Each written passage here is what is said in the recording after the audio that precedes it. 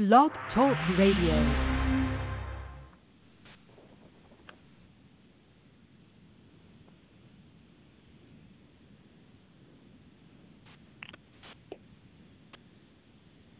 Hi there. Greetings. Marian? Yeah, I'm here. Oh, okay. Well, I'm here too. I don't know. I heard the general promo, and I was listening for the Gist of Freedom promo. I didn't hear it. I don't know if you did. Did you hear it? No, I don't think Hello? so. Mm-mm. Okay. I'm here. Well, we're hooked up, so that's okay. We'll just continue and move forward. Anyway, good afternoon.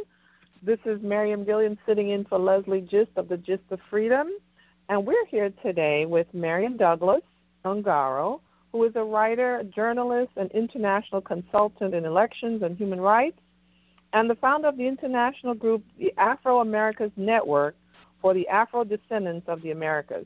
And she lives in Washington, D.C. and Rome, Italy.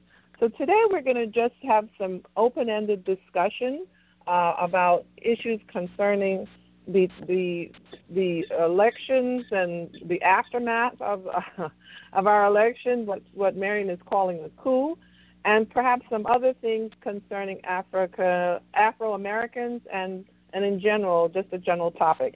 So good afternoon, Marian, and it's such a pleasure talking to you earlier. Yeah, it's interesting because our name is one letter apart. So. One letter apart, I know. Well, Yeah. this is an adopted name. When I went on an educational journey to Senegal and Gambia, and was given that name, and my family name, the surname is my husband's last name. So we'll talk about that off air. So okay, it's almost my nom de plume. Yes, okay. So good, but we talked just briefly in preparation for this conversation on the Gist of Freedom about the current state of events, and since we are all going to discuss, we're all representative of our individual areas within the U.S., I know you're down in Washington, D.C., and perhaps you can just give me your take of basically what's happening to our Washington, D.C. black people counterparts. What's going on as they see the degree in which the Trump administration is basically dismantling a lot of liberal gains, a lot of gains for civil rights, and as we appear to be in the middle of a coup. So why don't you take it and we'll have a wonderful discussion. Well, if you don't mind, I'd like to back up a little bit and start with something that I like to do when I'm talking to someone that I don't know and who doesn't know me, and that's for us to introduce ourselves to each other, particularly as two black women, and particularly both of us being slavery descendants from the Americas, but we are from different backgrounds. So yes. I am black American. My family is from here. You and I are both in the United States right now having this conversation. We're not in Kingston, Jamaica. We're not in Port of Spain, Trinidad. We're not in Limon, Costa Rica. We're not in Georgetown, Guyana. We're in the United States. I'm in Washington. You're in New York. Okay, so I'm black American. I'm from here. My family was enslaved here. My family has been here since before there was a United States. And so I come from the population that we are now using the term DAEUS, Descendants of Africans Enslaved in the United States. And you and I both are Afro-descendants of the Americas. So that's me. So you are. Okay, and I am what you would consider an immigrant from the Afro-American state of our country called Guyana, formerly a British colony, which subsequently became a socialist republic and is under democratic rule at the present time. I've been here most of my life, so I consider myself an American of Guyanese descent, because even though I was born there and I go back and I have lots, and then this is both sides of my family, I would consider myself, due to schooling and obviously due to environment, very American, but with a decidedly Afro-Caribbean and diasporic point of view. My background well, of is course. I have been. That's yes, who you are. My background. Yes, I've been I was a journalist for a few years as an editor from Newsday, and also I have been many things in between there. But I'm well versed in community work. I worked for community for many years, and so I consider myself very much a community advocate. So I currently live in Brooklyn, New York, and I consider myself still an activist in the community. So, all right. So is that enough? Well, I used to be. Well, it's interesting. It's kind of like we're improvising jazz music, but yeah, we will get to that political discussion. But what we're talking about now is extremely political, and it's about how our relationship with each other and with the people who are listening and our communities. So you could connect when I say that I used to be in the 1990s for a while. I was press secretary, and I was also foreign policy aide, especially on policy on Haiti, for the late Congressman Major Owens, who was from Brooklyn. Oh, yes. And, yeah, I worked for Congressman Owens. And wow, that so was you a very lived up important... here in New York, is that? Oh, no. He lived down here in D.C. Washington. I sure was. Yeah, I was it. Well, I was it. I was the only press secretary. There was no other press person, no press secretary in the district. I was it. So, so we have that in common. That's a bridge thing. Lovely. And yes, so you would not be familiar with what was happening with us, the Black Americans, right after slavery ended here in the U.S. One of the things I was going to say that stood out to me, that jumps out of what you told me about your background, is that we both come out of the British colonial slavery background. Okay? We have that in common, and that's a very important point in common. I would like to see some slave ship lists from the British slave traders, from Africa to the various points, however they took people to Guyana, because I don't know that much about that. I just know that Guyana is conflated with the Caribbean, even though it is on the coast of South America, but it's a continental South American country. But culturally and racially, it has so much in common with the Caribbean that it's considered a Caribbean country, but that's an exception. Anyhow, so here in the United States, when did they end slavery in Guyana? I don't even know that date. It's important. And you know what? The date for me is, I know it was like in the I'm not even sure, because as I said, I was raised here, and I know it was like 18 before United States. It was like 8. I don't want to. Let me look it up a second. Maybe, I don't want to. I wonder if it was 1834 when Britain ended all of its slavery. Maybe that was the one I think also. So. Okay. Yes, because we celebrate in conjunction with many other. Actually, in 1834, with many other Caribbean nations. Absolutely correct. Solid. Okay, cool. Yeah, and well, that is absolutely cogent to a future conversation we could have, because the United States Revolution had to do with the British discussion about abolishing black slavery, the transatlantic slave trade and black slavery. And there were certain elements here in this British colony that is now the U.S. that did not go along with that. So it's very interesting to hear the truth about how the United States started in respect to what they were going to do with slavery, okay? I've been stunned to read both Simon Schama, who's a British historian, and also Dr. Gerald Horne, who is Black American, and his book is more recent, about the origins of the American Revolution and the role that maintaining black slavery played in that. Anyway, so we go through these cycles. They just don't know what to do with us, Mariam, here, Black America. I know. Yeah, well, I'm laughing because this is the conversation. I don't know that many present day and I refer to President Black Americans refer to or are aware of that thinking. I don't know. I used to say this to my class. I taught middle school, and I told my students that I made them acutely aware that, listen, we are not needed in this system. And that we are recognized, like the monolithic group that they recognize us as.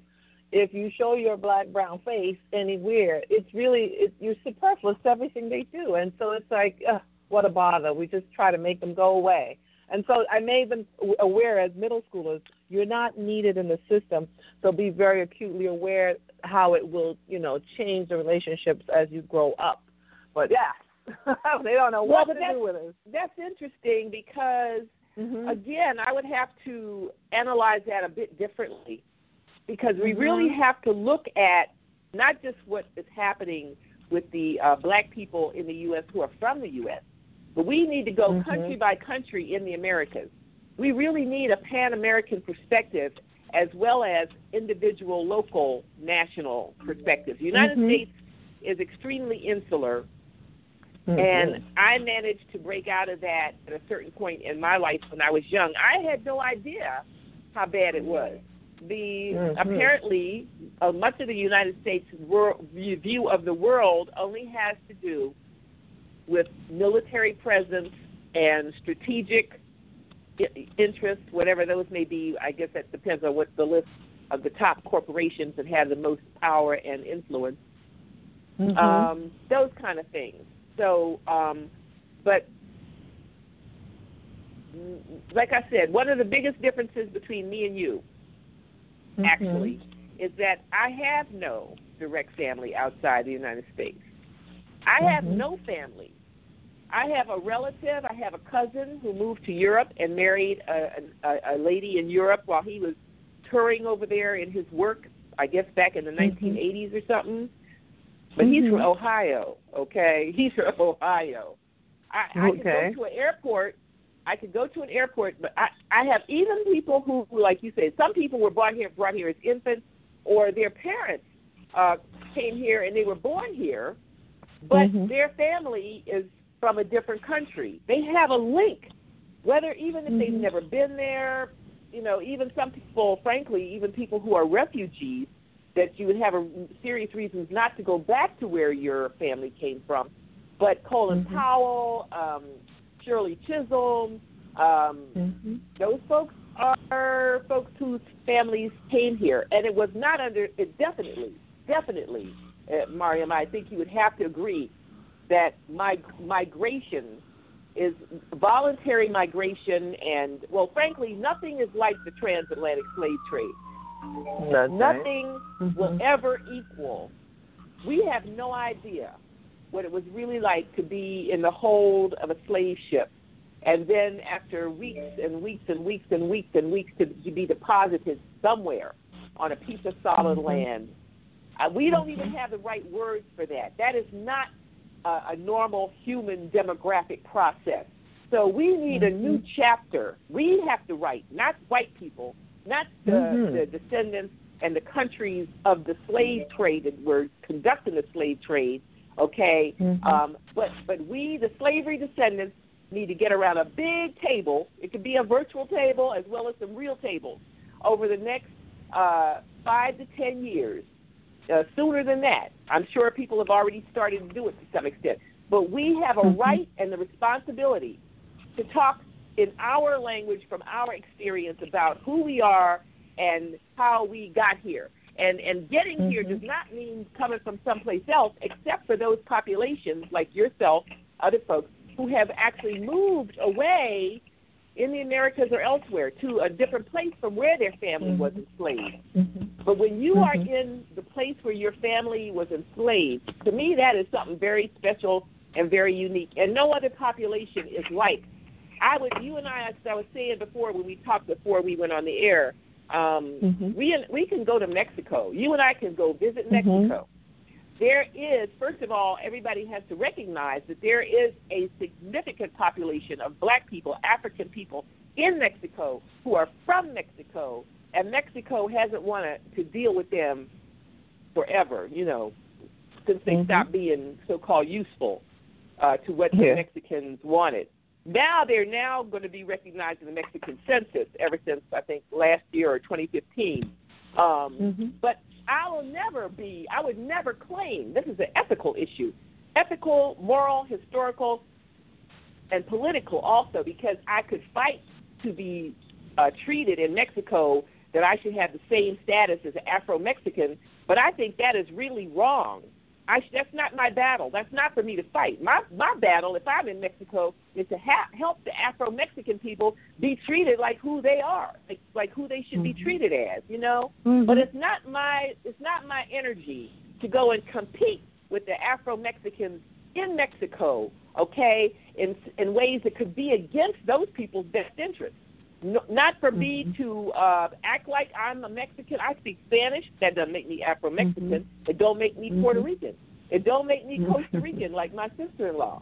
You know, and so, but we need to write our chapter of human demography, because the transatlantic slave trade changed the world. It changed human demography. But back to this election cycle. So after the Civil War, Black Americans were the majority population. This has to do with the places where Native Americans obviously were the majority across this continent. The European settlers they weren't happy with that, so they committed genocide. But in South Carolina, Mississippi, Louisiana, and Florida, those 4 specific states, we should focus on what life is like in those states today. And we need to learn the history, because they have now brought what was committed in Mississippi, Louisiana, Florida, and South Carolina in the 1870s and 1880s, the overthrow of democracy. They have now brought that to the United States. And I call it the Neo-Confederacy. We are in the Neo-Confederacy now.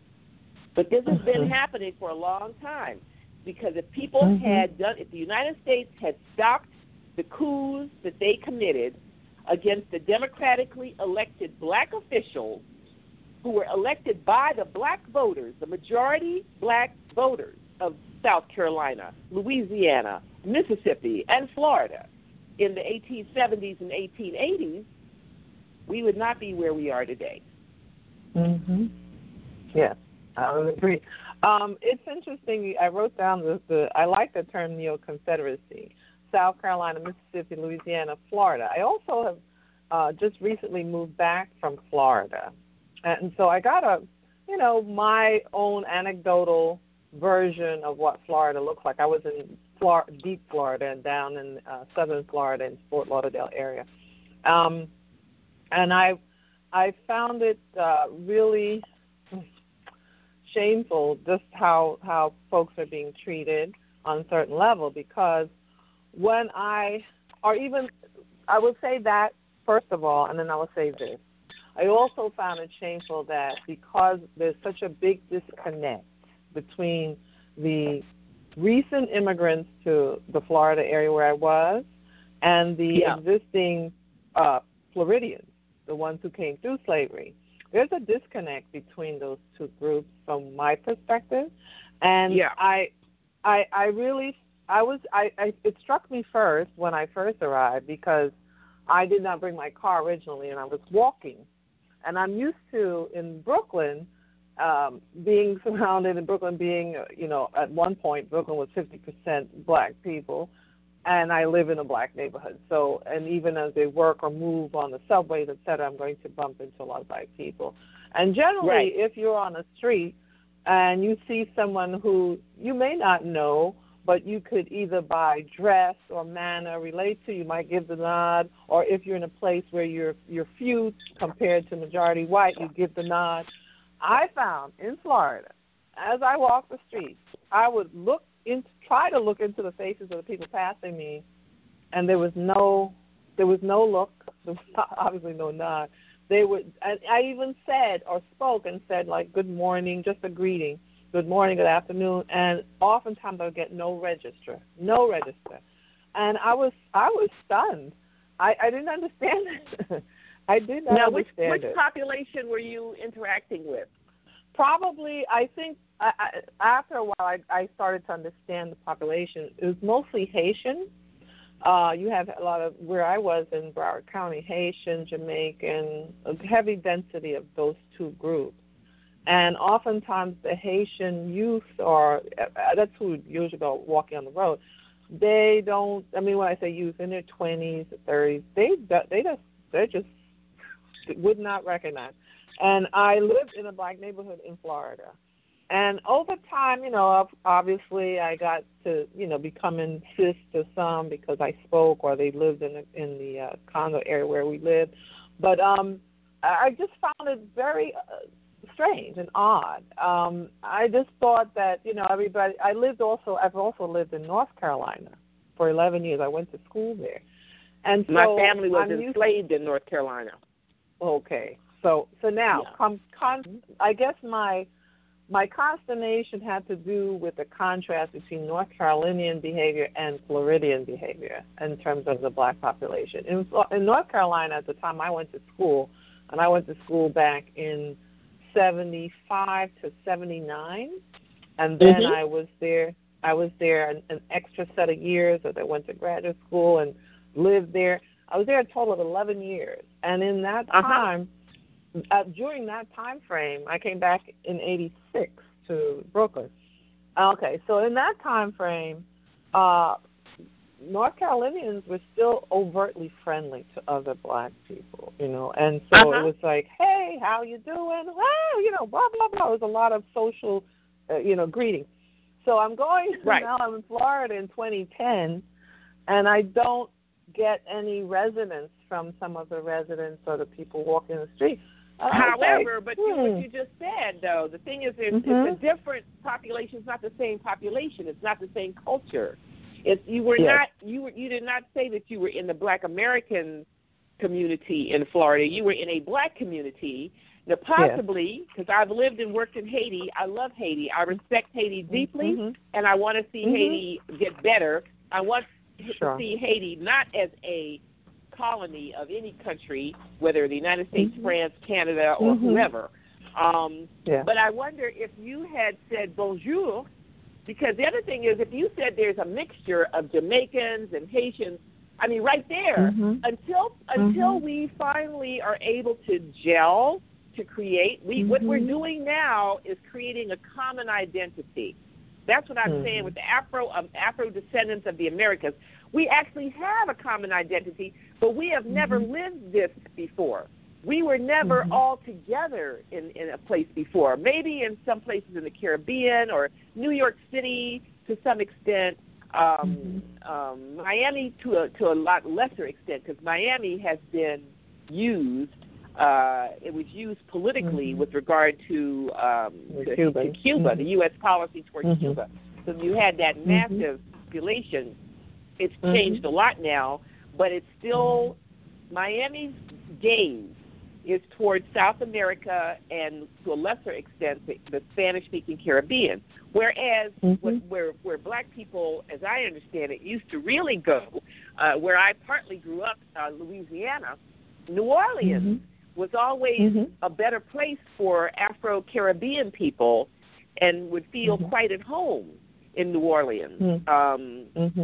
So, I think you're making a fair point in that it was probably the fact that I'm an English speaker, perhaps, but I guess, and also customs. I didn't hold the opinion of any animosity. I just marked it as that's different, you know.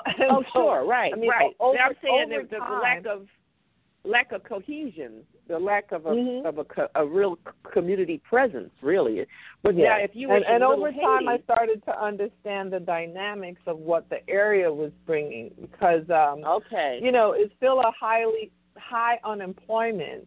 No matter what, you have where I was living, they have people who are homeowners or they're renters with homes, and I just took that to mean that meant community. It didn't work out that way. It doesn't. No, it's not. No, it's about the relationship between people, not the property they have. It's about people's relationship with each other, and also with slavery descendants, with the Afro-Descendants of the Americas, because we are not, generally, I would not say that we don't jump into trust real easily. And why would we with our history? We would have to be insane to be like that. You have to have a death Yes. wish. No, for God's Yes. sake, all we've gone through is exploitation. My goodness, and it hasn't ended. It has not ended. Mm-hmm. But common sense and logic and one's collective and individual experience would tell you to get to know somebody over time. Mm-hmm. Get to, let them show you what they're about. People grit in your face. Hi, and they got a piece of paper behind their back for them for you. But this is the thing. I looked at it as, okay, Brooklyn is also a community of immigrants. Not North Carolina so much; they were very insular. But in either group, just by my appearance, my hair is always natural. I'm always wearing very natural-looking clothing. And normally I'm saying, even if I walked out here now and my eyes crossed somebody who I did not know, they would, by just the eyes or the look, they would acknowledge. So I was just looking for that. I was not looking for anything more than that. So that's what made me feel like, oh, this is a different population. They don't signal in that way. Mm-hmm.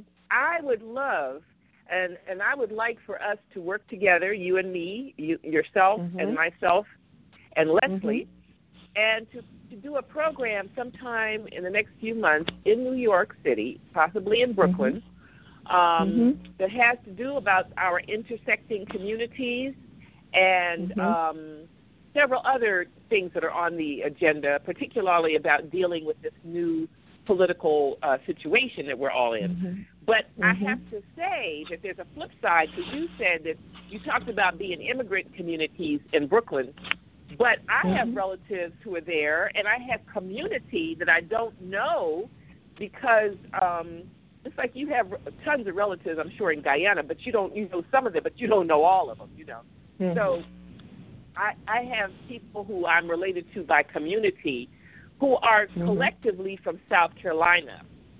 A lot of people came up from South Carolina. I know my grandmother's sister, my father's aunt, told me some years ago that they would take the boat, and I'm talking about in the 19th century, the late 19th century. They would take a boat from Charleston up to New York City. That's how they would resettle. And this large population from South Carolina in particular, I don't know about other parts of the black community from the U.S. so much in terms of New York City, but I know that there's a really large population of folks from South Carolina. Well, I'm aware of that, and let me tell you why. Just stick a pin. The reason why I know is my mother became a minister in a Baptist church. Okay, and the Baptist church, I was also as a young child, went to this church not as a member, but I belonged to the Girl Scouts and did all these things with the church. And subsequently, my daughter then was raised through the church. Now, the church is predominantly North Carolina, Virginia, and South Carolina. I realized that those that they it's in a section of Brooklyn that is known by its early settler name called Weeksville. So Weeksville. Yes, Weeksville. And so the church itself has a long storied history, but the people who migrated up north, they associated with them, and they're still somewhat like that. Now, the infiltration of Caribbean types like ourselves, my family, and I would find another word, because infiltration doesn't have a good feeling. Understand. Yes, sis. Okay. Yeah, I would find another word. But the infusion, maybe. I understand. Arrival. The diffusion of the newer Caribbean arrivals. And I say it like this because I know from the immigration and the visa situation, the 60s was a time when the United States made some kind of maybe quid pro quo with Guyana and allowed a greater migratory group. And as more Caribbeans have come up from the 60s, and they started to filter into, the existing spiritual houses, et cetera, so that it now has more, just a slight, if I were to just guess, I'd say 10% of the population may be Caribbean origin or background. And that includes of all types. So, yeah, it's not predominantly that at all. It's still predominantly South Carolina, North Carolina, Virginia. So I understand, yes. Well, the interesting thing is that, because like I said earlier, it's so important in terms of our conversation now and into the future, the process by which we create this common space and a common identity, the place where we overlap is that we are all Afro-descendants from the Americas. And I think this is a very important thing. A lot of people, and you were maybe a little bit younger than me, but I was in the 70s, I was in college, I was in the black student movement, I was at Lincoln University in Pennsylvania, and we were actively involved in anti-apartheid protests and stuff, very effective, and boycotts and things. But I'm just trying to lose my train of thought there for a moment. Oh, this is hilarious. This is funny. It's going to I know, I understand. But okay, that's all right. That's okay, because you were saying about the common. You were saying something about the common identity trying to put. Right. It's not about you becoming Black American, because that population was created during slavery here. It's not about me becoming Guyanese. If I go to Guyana and live there for 50 years, I'm never going to be Black Guyanese. Never. It's not. If this is not, we cannot take white settler concepts of identity, okay, and change our reality and put it. It's like, to put the wrong kind of wine in the wrong bottle and all that kind of mess. It doesn't fit. It doesn't fit. Because we have been here, the Black American people, for example, but I saw the same thing and heard in other parts in the Caribbean and South America, folks who have just been sitting there holding on for the last 200, 300 years. They do not need somebody to come in and blow up their reality. If people want to come in and get to know them, yes. If people want to come in and cooperate with them on what they have been trying to do to be treated fully human, what they've been working on, the project they've been working on for the last, but people coming in and saying, we've got a new concept for you, and this is why it's so important, this is all so important, but when you destabilize, we don't need any more destabilization. We have no protected status. We are not recognized even as a population group. Just to say somebody is Black, there's a ton of Black people in the world. They're neither Guyanese nor Black American, okay, nor slavery descendants. So it is really very destabilizing to mess with the identities of the slavery descendants of the Americas, including here in the U.S., but all through the Americas. I take up for people who are Garifuna, the Garifuna, whether they are from Nicaragua, whether they are from Bluefields or Orinoco or Guatemala or Honduras, from Corn Island, off the coast of Nicaragua. Those people, we have to be treated carefully. We have too much to unload. We have too much to process.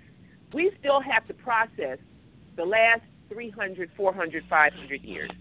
Same with the indigenous people, Native Americans. But one thing I was going to say, I was standing on the street in New York, I forget, Avenue of the Americans or somewhere, and this other Black lady was standing nearby me. And the way that things are right now in New York City, you don't know. If I'm standing on the street in Raleigh, North Carolina, in general, and I look over and I see another Black person, 9 times out of 10, I'm pretty much going to figure and know that this other person is also Black American. But I was talking to this lady briefly, and I asked her where she was from to get a sense where she, Caribbean or, where she might be from. And she told me, she said, I'm from here. But I mean, when you live in a situation, and like I said, if we were in Martinique, but it's more the white-run countries. It's more the countries where the Black people have been marginalized as a population that's really not wanted. Argentina is perfect. Argentina is a place where the actual population of black people who are from Argentina, they have to be treated with respect. They have to be recognized. Their issues have to be addressed. It's not about other people coming and saying, I'm black, so that makes me black, Afro-Argentine. Or Canada. Canada is another perfect example because the people who are black who are from Canada, the Canadian government really has kind of used immigrant black population to further push to the side the realities and the history of the blacks who are from Canada and Canada when Canada had slavery back in the 1700s and stuff, okay? I had a lady tell me one time in Canada, my only time so far there, we were actually having an argument, but we were supposed to be at a human rights conference, a conference about black human rights in North America, only the conference did not have any black Americans from the U.S., and it did not have any black Canadians who were actually from Canada, only people who had migrated there recently or who had migrated there, period. And so I'm standing on the street in New York talking to this lady, and she says, I'm from here. And I said, so am I. And then she said something to the effect that how strange it is to have people come to you in New York all the time and be asking, well, where are you really from? Where are you from? And to say, I'm black American, I am from here. You know, it's like either it doesn't have any meaning to people anymore, or it's just something that really existentially very, very bizarre. And then connecting that with what I was saying about what happened in Canada, I was talking to this lady from Trinidad who's living in Canada, and we were arguing, and I can't remember how it all started, but we were at a dinner that had to do with this human rights conference, where I said, talking about black human rights in North America with no black Americans on the panels and no black Canadians who were from, the Canadian black people from Canada, which is astounding. But they had a Chinese lady. She wasn't talking about black folks either. They had a Native American and Indigenous women's panel, which I was cool with, but even they didn't talk about relations between Canadian Native people and black Canadians. But anyway, so at one point we're at this dinner table arguing, and this lady from Trinidad, living in Toronto, she said to me, I asked her, I said, well, what's happening? What's the situation with you all, the immigrant black people and the black Canadians? And then she just blurted out. She said, they see us as colonizers. And I didn't say anything because it was so powerful. She said that out of her own mouth. They see us as colonizers. And that is kind of, I find that really, really sad.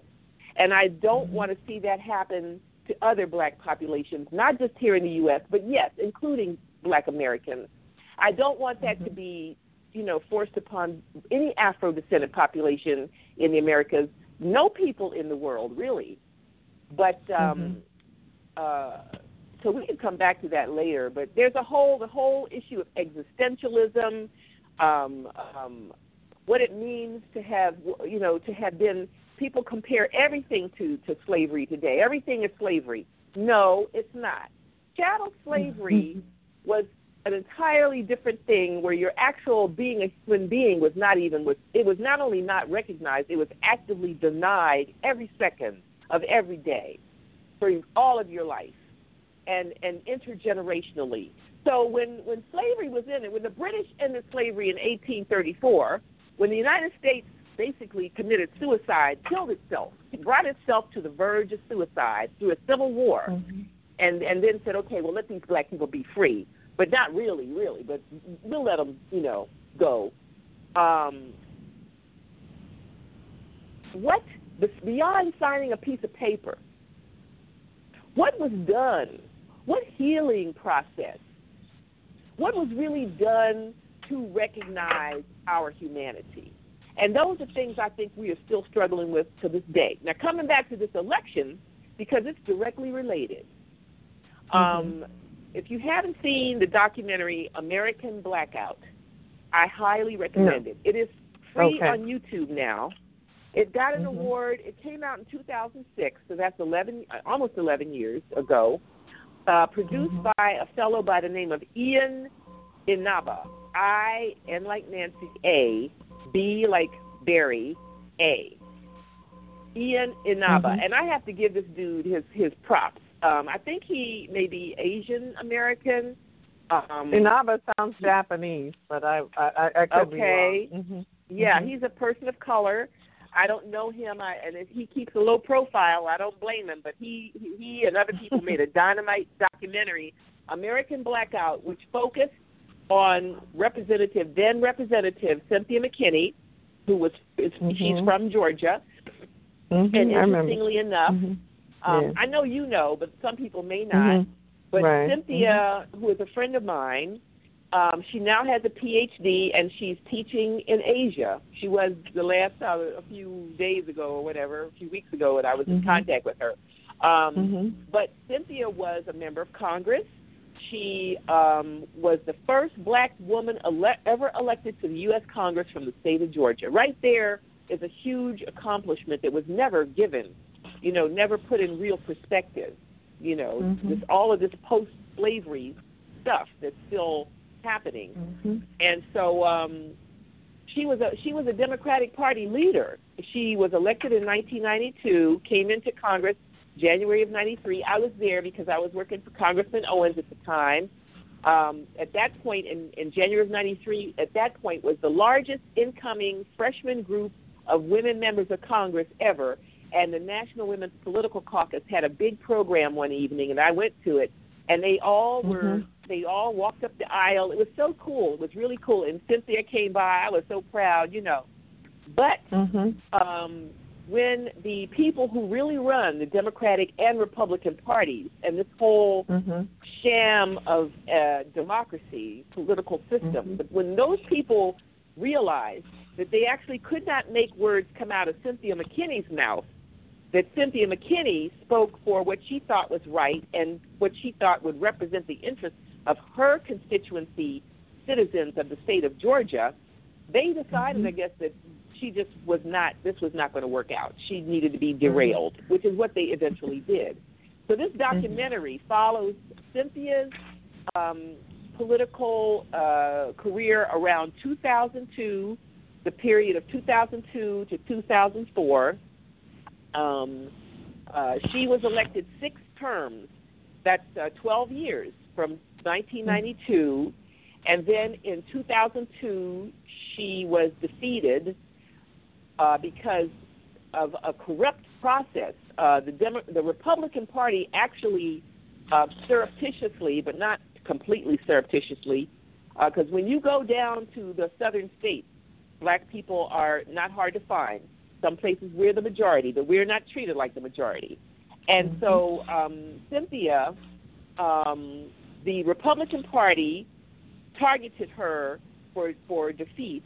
They actually picked a candidate, Denise Majette, who was not really a Democrat, but they somehow made a deal with Denise Majette. And then what was so astounding that in this documentary, American Blackout, it's just absolutely incredible documentary. They show the process and talk with people who were involved in the process. In her county, where Cynthia was the representative, virtually almost all the registered Republicans suddenly re-registered as Democrats. Okay, for a primary. Primary, what was that, in 2002? And in order to vote for Denise Majette, then they all switched back to Republicans. Cynthia was defeated. And actually, one of the things that the documentary brought out, which is important today, was about supporting progressive political battles, local political battles, but that have national import, national significance. And when Cynthia won her seat back in 2002, it was not without the support of members of the Black Caucus, other progressive people in the Democratic Party and outside the Democratic Party, and getting funding from around the country. But the core was that her constituency did vote for her. The people who live in her district, the majority of them did vote for her. And that the Republicans were thwarted at that point in pulling another trick like they did in 2002. Then apparently they did it again another point, and so finally, I think Cynthia, I don't know how she decided not to run for office again, but she had already been, elected by the people of Georgia for 6 terms. But and that's Georgia. We haven't talked, like I said, South Carolina, Mississippi, Louisiana, and Florida. Those were the places where they overthrew democratically elected representatives, government. They destroyed black businesses. They killed and lynched and raped people. They drove black people out of those 4 states and essentially grabbed the white supremacists, grabbed power, and they hold it in those states till today. Yes. But now they've refined it and brought it to the country. But hold on a second, Marian. We have about, according to my clock, 2 minutes. So can you get, yes, dear heart. But we started a little late, so I don't know if it runs a little late, just the freedom, or if, because we started about 10 minutes after or thereabouts. So I don't know if we have an extra 10 minutes on top of that. But it's 4:58. I'm going to see how far we get with with you finishing your thought and getting to the topic at hand. But however, this has been exciting and interesting, and we will work until you finish your thought. So hopefully it'll still be running. Well, maybe we can organize a part 2 because I wasn't sure. Okay. Leslie, right. I thought it was a longer program, but anyway. I'm not aware, but I could be wrong. She did not give me specific endpoints, but I assume that it was an hour. So we can do a part 2. However, I want to make a comment about something you said about identity, and you didn't say the word identity, but you were talking about identity. Yeah. One of the struggles, my observation has been one of the struggles with Black America in terms of supporting. As we know, we're not monolithic. We don't all think the same. We don't have the background, et cetera, and we are. Well, I would qualify that. Hold on.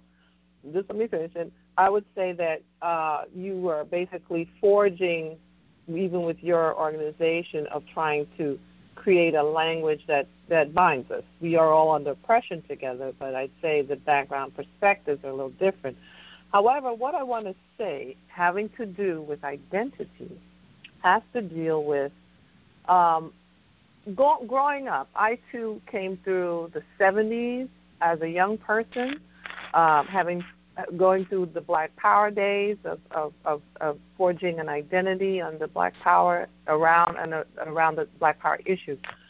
One of the things that I've observed is the identity issues that is Black America is the notion that we are working we're like a state within the nation or a nation within a nation.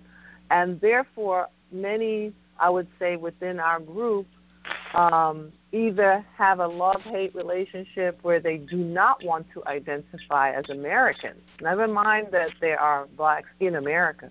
They don't necessarily want to identify as American, or contrast, young people who don't understand or identify as Black Americans, that they know they're Black, but they have not been politicized in terms of ideology about what the issues are that will affect them as they grow up. And this is my perspective coming out of, teaching a very young adolescent group, that when they look in the mirror, this is what I often boil it down to. When they look in the mirror, they don't see a Black person.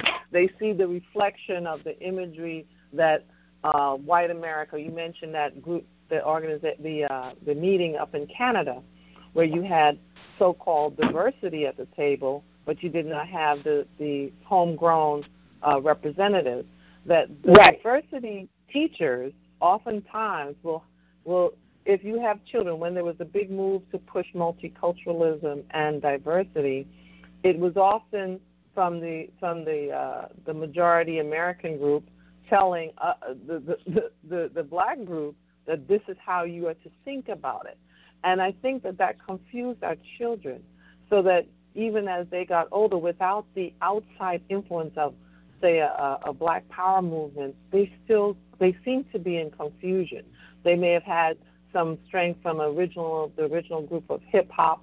Remember when Russell Simmons was running around talking about hip hop generation, but that was around socializing issues as opposed to social issues. There were some social issues, but it was about the look, the this, the that. And I often wonder, I said, are our Black children seeing their true identity within the country? And again, I give both sides, that there are people who are Blacks who don't see themselves as Black in America, and then there are people who are Black who don't see themselves as American within their Blackness. You understand? Am I making sense? Yeah. Yeah. So this is some of the. That's a very big slice of bread you just carved off, honey. So that's why we're going to definitely have to part two to talk and chew on this bread a little more. Part 2, part 3.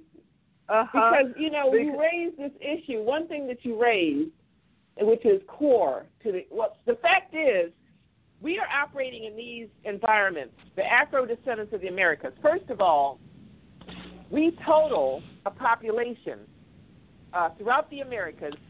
We total a population of 250 million people, okay? 250 million people. That's a market. That's a country. We don't need nobody else, That's right.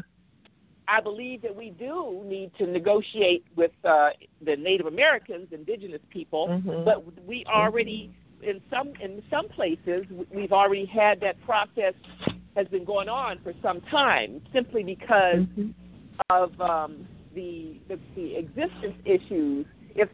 Everybody who's across the Americas, who's at the bottom the most everywhere is the Blacks or the indigenous people or both.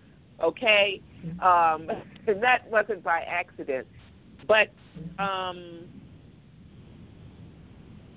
these countries tend to really, I think, still view us as their property. They may not consciously really think of it that way, but a lot of times they do, talking about our Negroes and the Black people from here. Let's go back to our the current president who referred to you see our Blacks over there. Remember in one of his during his campaign stops? Oh yeah, right, yeah, exactly. Oh, that was hilarious. Exactly. So it's a paternalistic version of dealing with adult people. Right. Well, let me put this in a bigger context. Actually, the first thing, Mariam, is that people have a right to know. They have a real right to understand not only the transatlantic slave trade, but also the Indian Ocean slave trade that was out of Africa also, but that went to the east. My husband, who is a retired Italian diplomat, he and we lived in Nairobi from 2001 to 2004, which is interesting because I had never even heard of any Barack Obama. Basically, nobody outside of Illinois had at that time. And it happens that his father had wandered over to the Americas, to the U.S. from Kenya.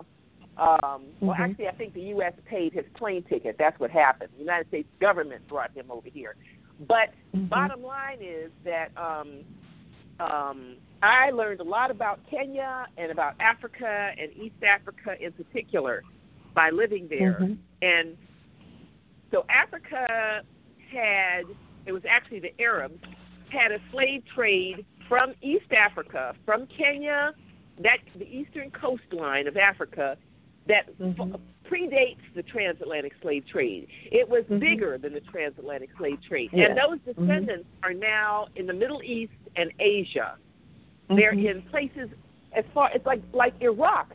Now, we've been at war in Iraq for how long, but nobody ever really, I saw the one news report, and I'll never forget it as long as I live, but it was an Asian journalist, I think he was on CNN possibly, who did a story on these black people, unmistakably African people in Basra, Iraq, okay? And folks are in Pakistan, and they're in Yemen, they're all through the Middle East. And they were taken from Ethiopia, Somalia, Kenya, Tanzania. They were taken through Zanzibar, etc. But back to the transatlantic slave trade, because I think that we, those of us who are from the product of the transatlantic slave trade, you and me, and the other 248 million, whatever, of us, we, the people in the Middle East, the Africans in the Middle East, the people from the Indian Ocean slave trade are counting on us to recognize them, because nobody else is really recognizing them properly. Yes. They are not getting the help that's a or good the point, recognition. and I'm going to stop you there. Now, let me just add this, and then I'm making notes about where we're stopping. One of the things I want to say is, are you aware of the work of Runoko Rashidi? Yes. I know him a little bit. Yeah. Okay. But you see, he's a man. Hold on. And it's very different when black women do certain things. Go ahead. Yeah. Sure. Okay, we could get into that, but I just want why I bring it up in context of what you just said. Is that's part of. I mean, I know him personally, and he's traveled. I've been to his workshops several times. But one of the things is that his mission is to expose those areas that you just called, to go and visit and document those places, and that's why I mentioned him. However, when you say, "Oh, he's a man," that's another whole hour it that sure, we would have to go through. As and I look forward to have it. to talk about that for a whole hour. But however, I am delighted. I want to thank you so much. I want to call. What's our sister journalist who just passed away, and she was a Guyanese background. Gwen Ifill. I didn't know that. Gwen Ifill. I didn't know she was Guyanese background. Yes, she was. Yes, I did not know. Sister Gwen Ifill, and I want to thank Leslie for having this program and for. Oh, hey, hi. I want to thank you, ladies. There she was. Okay, well, we've had a lively conversation, and Sister Marian is quite engaging and has a lot on her mind and a lot to share. And we're looking forward to a part 2 or 3 or 4. Yes, I told you she's great. The two of you are awesome. Oh, well, thank you. Do something face-to-face in New York, baby, up in New York. So that's what we're discussing, and that's quite possible because TNLradio.com, I'm already starting to beat a drum for having a town hall event here in the neighborhood, and I'm looking for us to do more things at that radio station, and so perhaps we can do a simulcast or use the studio or use some of whatever. I'm already thinking down the road. That sounds great. Do you are you both aware? I know that Leslie is aware, but are you aware of the International Decade for People of African Descent, Mariam? Yes, I do. We are now. Yes, I am. Yeah, okay. Yeah, we're now about in year halfway 3. Through. Oh, yes. No. We're in year 3. Yes, I remember because with lots to do. Yeah. Recognition. Well, you know what? Maybe one of the things. Those are the 3 things. One of the things that I thought could come of that, I'm glad you mentioned that, is that there is not enough highlighting of that whole notion of this is the decade of African descent. People of African descent, right? Mm-hmm.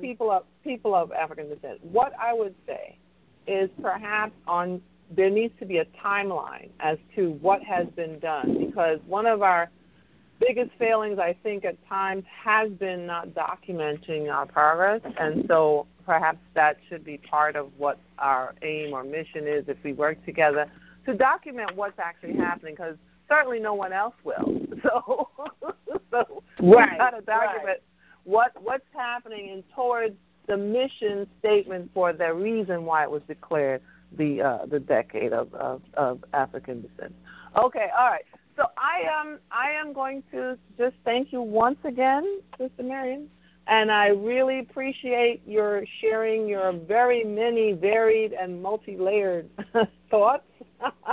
And we didn't quite cover the topic. Obrigada and merci en pile, since a lot of us don't even speak English. Yes, merci beaucoup. Gracias. I can swing with those two. Obrigada, I understand too. But okay, so all right, so Leslie, thank you so much for allowing me to stand in or sit in for you on the Gist of Freedom. As always, I look forward to meeting up and talking some more. Again, Marian, we look forward to being allowed the opportunity to do part 2, and we will nail down some finite topics. But it was a wonderful hour, and I really appreciate it. So thank you so much, and have a good night, everyone. Thank you all. All right. Okay, thanks. Good night. Ciao. All right. Ciao, ciao. Okay, bye-bye.